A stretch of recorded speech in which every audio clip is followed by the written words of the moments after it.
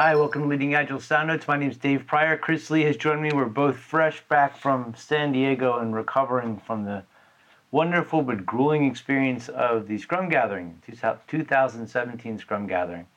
So Chris, thank you for being here. No, thanks for having me, Dave. Really appreciate it. So the whole experience of being at the Scrum Gathering, for me at least this year, was amazing. But one of the coolest moments was at the very, very end, like literally a half an hour before I had to leave to get my plane. Chris and I got into a very strong, passionate debate about a simple subject. And then I went and checked with two authorities on the subject. So we were talking about it and thinking that it would be a great conversation to kind of rehash here, because this is a question that comes up a lot in class for both Chris and I. So, and then there may not be a right answer to it. We each have very strong but different opinions based on our own experiences with it. So, Chris, do you want to present it, or do you want me to kick it off? You can kick it off, but I would like to say I think it's awesome. It was easily one of the most mentally stimulating and thought-provoking conversations, and it was at the end when people are basically saying goodbye and going to the airport. I almost wish it would have happened earlier, so because then more people could have kept fighting about it the whole time. Caught in the blast radius. Yeah. But what's cool is that ending up in the same place basically, which is very, very normal. Yeah, and for me, if you manage to make it through the part where Chris and I are talking, for me, one of the coolest parts, it was at the very end when I got to go ask some people who are sort of the people you would ask. So that was kind of neat too. Yep. So basically, Chris and I were talking about sprint planning and the different ways that we teach it, and the debate kind of arose over whether or not, when you're in sprint planning, if the team should assign the tasks to different team members, or let me say it differently because Chris is going to jump down my throat already. If the team members should self-assign or take tasks that they define during sprint planning. Did I get it? Did I say it right? Because I know I said it wrong the other time. No, it's close enough, and I know what you mean when you say assign. Okay. I mean, it's not a you don't. I mean more the act of you will work on this as opposed to like, hey, we've got a name on it. That's more of what you meant. Well, as opposed to somebody saying, hey, Chris, this is yours, to Chris saying, hey, that's something I'd like to work on. I'd like to have that for myself during the sprint, right? Yeah, that's kind of what I shoot for. The term I always like to use is accepting responsibility on an individual basis. Like, hey, I got that. I'd like to do that. Okay, and do you want to share your reasoning for all this? Yeah, I mean, basically, and if you just want me to go, I can just go and just cut me off whenever. My approach. I'll just shut the whole thing off. Shut it. Click. Yeah, we're done with you. Next call. And there's what is it, Jodie Foster? The 8 minutes of dead space when she was in Contact, was that? Yeah. Anyway, Contact reference, Chris. But basically what I like to do in my kind of approach overall towards sprint planning is that while the Scrum team walks in overall, and when I say Scrum team, I mean product owner, Scrum master, and development team, I really want to create a sense of empowerment for the members of the development team that they feel really, really good about the plan that they've come up with. Meaning, when I say the plan, their sprint backlog, which is, for those of you who get to read the guide as much or don't teach, it's the set of backlog items that the team is really trying to knock out along with their plan of implementing them to realize the sprint goal. And what I like to do personally is, and this is how I teach it, is that the team will come in and they're hopefully feeling good. And then as they're selecting backlog items, saying, okay, what do we need to do to make this thing a reality? And then as the team puts their head together and say, okay, what's something else that we need to do? And then individuals say, as for a couple different ways that I'll teach, eventually this place you end up in is people have accepted responsibility and said, hey, I'd like to do that. And I think that's going to take me about blank. And this was kind of what you'll hear Dave's take on it, which I think is a cool way to do it also. But eventually at the end of this particular ceremony, the team can look at each other and say, hey, we feel good about our plan. We came up with this plan. We accepted responsibility for what we think we're going to knock out. By, hey, a bunch of us are going to sworn to make these backlog items a reality. And then they didn't overcommit. And then through their conversations throughout the sprint, primarily in the daily scrum, but other conversations, they could realign their activities as need be. Hey, my kid got sick. Hey, there's an accident somewhere. Hey, I forgot about this. And those realignments, Dave uses a different word. I'll let him say it. That can happen.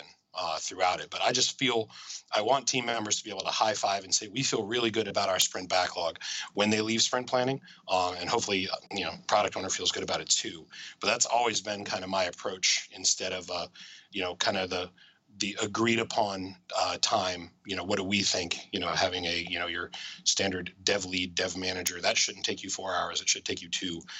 Doesn't feel as empowering to the individual who says I'll knock that out. So in a nutshell, that's what I look like. So Dave, do you think that captures? Yeah, I think that's good. That's what we talked about. Yeah, I think, and my difference of opinion is based on experiences that I've had. So I teach it where the team members look at each product backlog item and break them down into tasks, and that's because of the teams that I've worked with.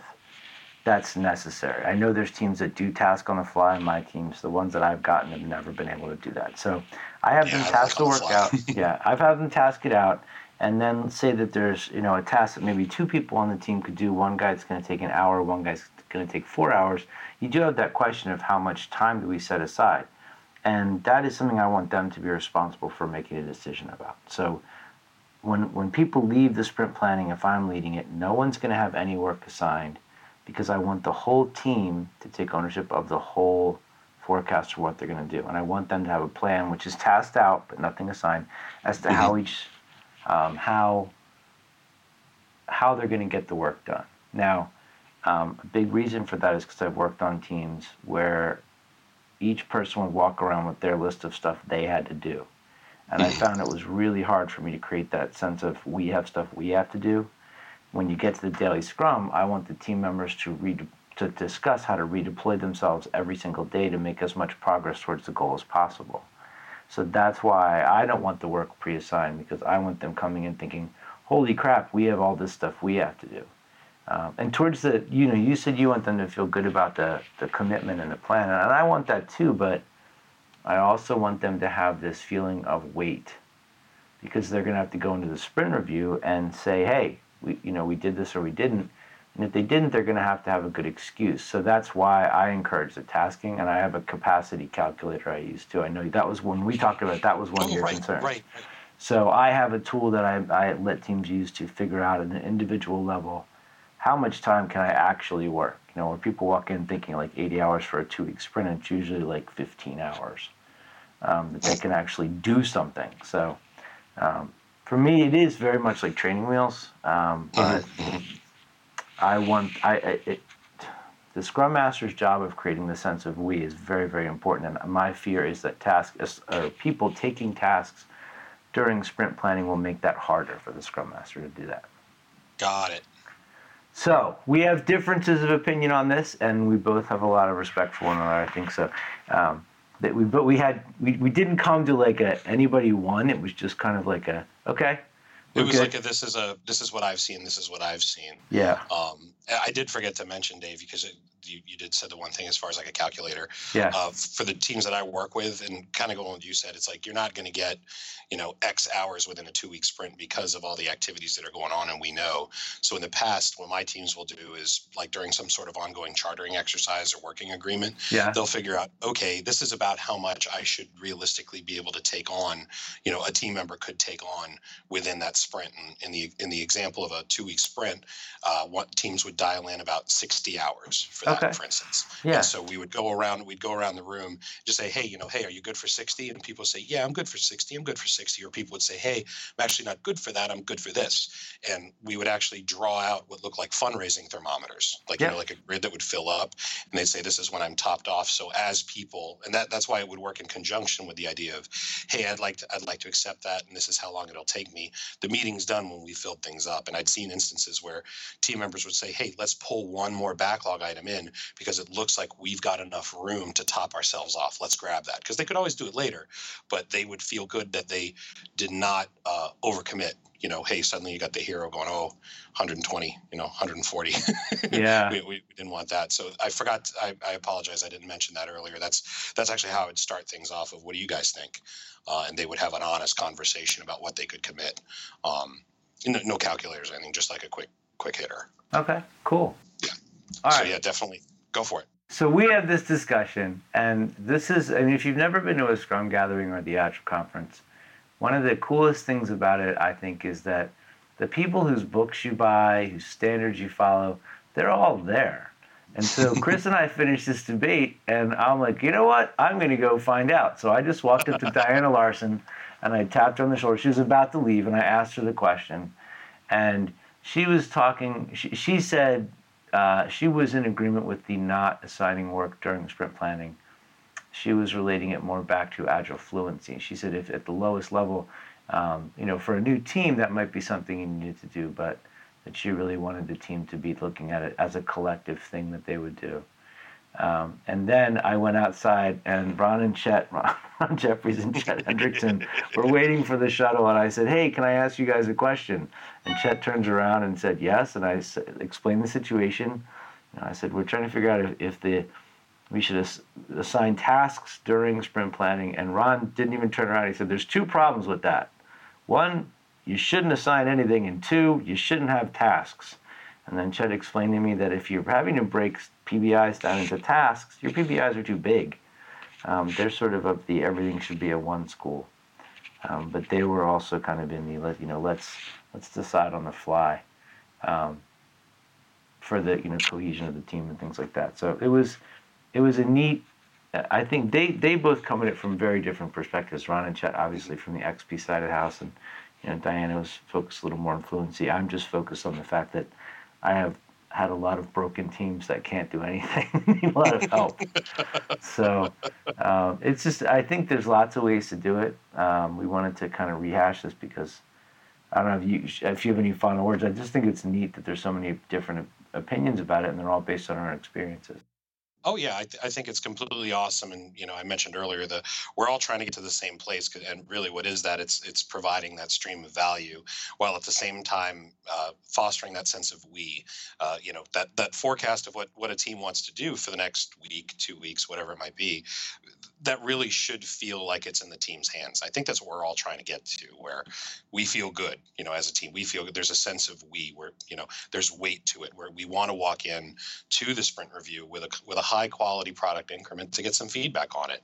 I think that's what everyone's trying to get to. Yeah. It's just the different backgrounds and experiences, and what teams you got and what environments they're in, and when the last time we were a scrum master. All of that I think factors. But it was certainly a cool topic. Yeah, it really was. And if you get a chance to go to the Scrum Gathering next year at the Agile Conference, it is a really wonderful place to have amazing conversations about this kind of stuff. So, absolutely. Yeah. So, dude, thank you for doing this conversation with me. If people want to track you down, what's the best way? We should mention you teach for Leading Agile as well as other places, but if people want to find you, what's the best way for them to do it? Absolutely, yeah. I love supporting the team at Leading Agile. I've got to say it's cool to be around so many smart people, and we can get together and kick around ideas like this and talk where things are. The easiest way to find me probably is on Twitter. If you look up at Real Chris Lee, so the president jumped in front of me on that one, but Real Chris Lee, and it's also worth noting that my last name is 2 letters, L-I, not L-E-E. So if you come across a picture of a large bald person smiling at you, you're in the right spot. And I do a lot of work in the continental U.S. and always love meeting people. So by all means, you can find me on Twitter, you can find me on LinkedIn. Love to talk to you, love to connect. Cool. Thanks, dude. And I'll put links to all that stuff in Sparkplug as well on the bottom of the show notes. So awesome. Folks can track you down. All right, man. Thanks. Enjoy your weekend. Thanks, man.